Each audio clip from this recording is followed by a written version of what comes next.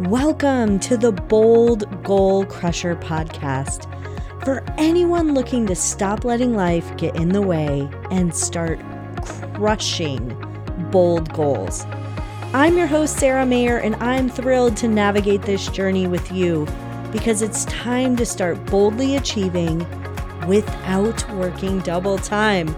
So let's dive in. Hi, everyone. Welcome to the Bold Goal Crusher podcast. We are talking all about habits, and we actually started with evening habits. And I think it's super important to design your life around how you want it to be by creating those routines or habits that you do without fail every day. And I started with the evening because I think there are so many books.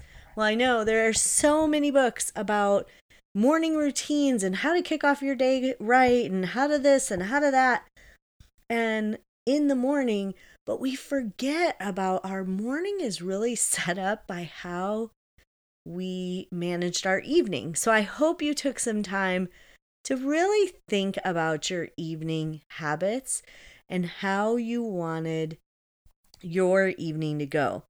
And now we're going to jump into the morning. And for those of you listening who don't know, I have an operational background and I'm an introvert. Yes, I know. Some people question that, but I am.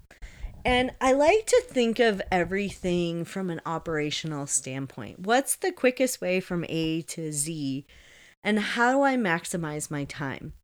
And that's really where this idea of habits and having a nightly routine stemmed from for me, because I was trying to think about my life and get control on the busyness and really design my life the way I wanted it to be rather than other people.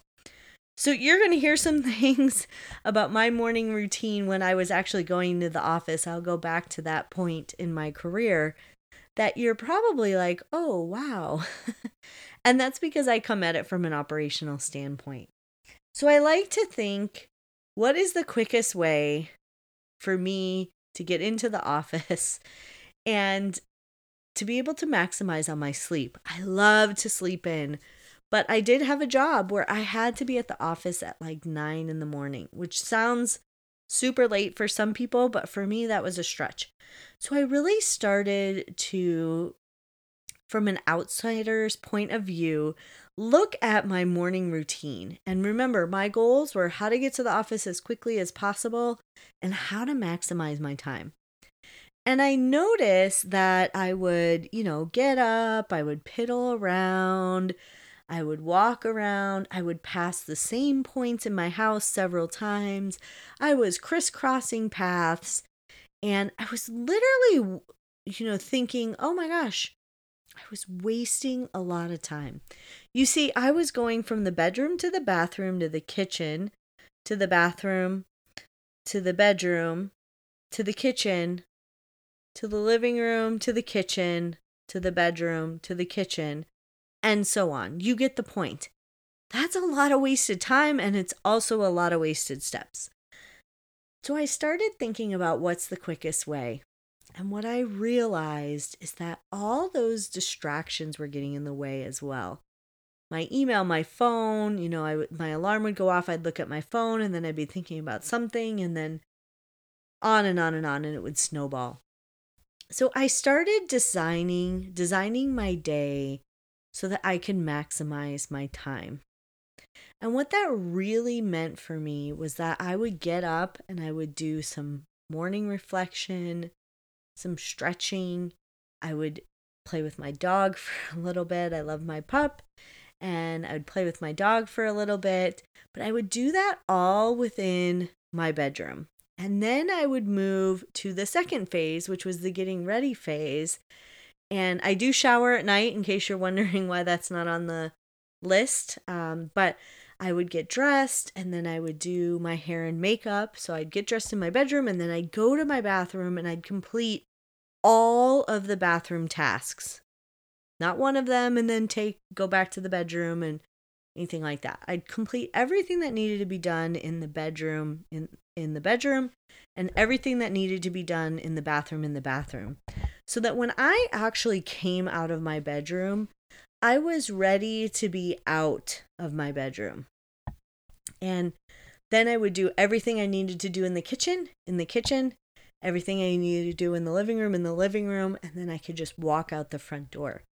And for those of you who are wondering about my dog eating and going outside to go potty, I actually retrained him so that he was able to have those relaxing moments and times with me in the bedroom before we left out of the bedroom. So then when I got to the living room, that's when he would actually eat his breakfast, go out, and I would have some reflection time and reading where I would sit in a chair. So he had plenty of time. Don't worry about him.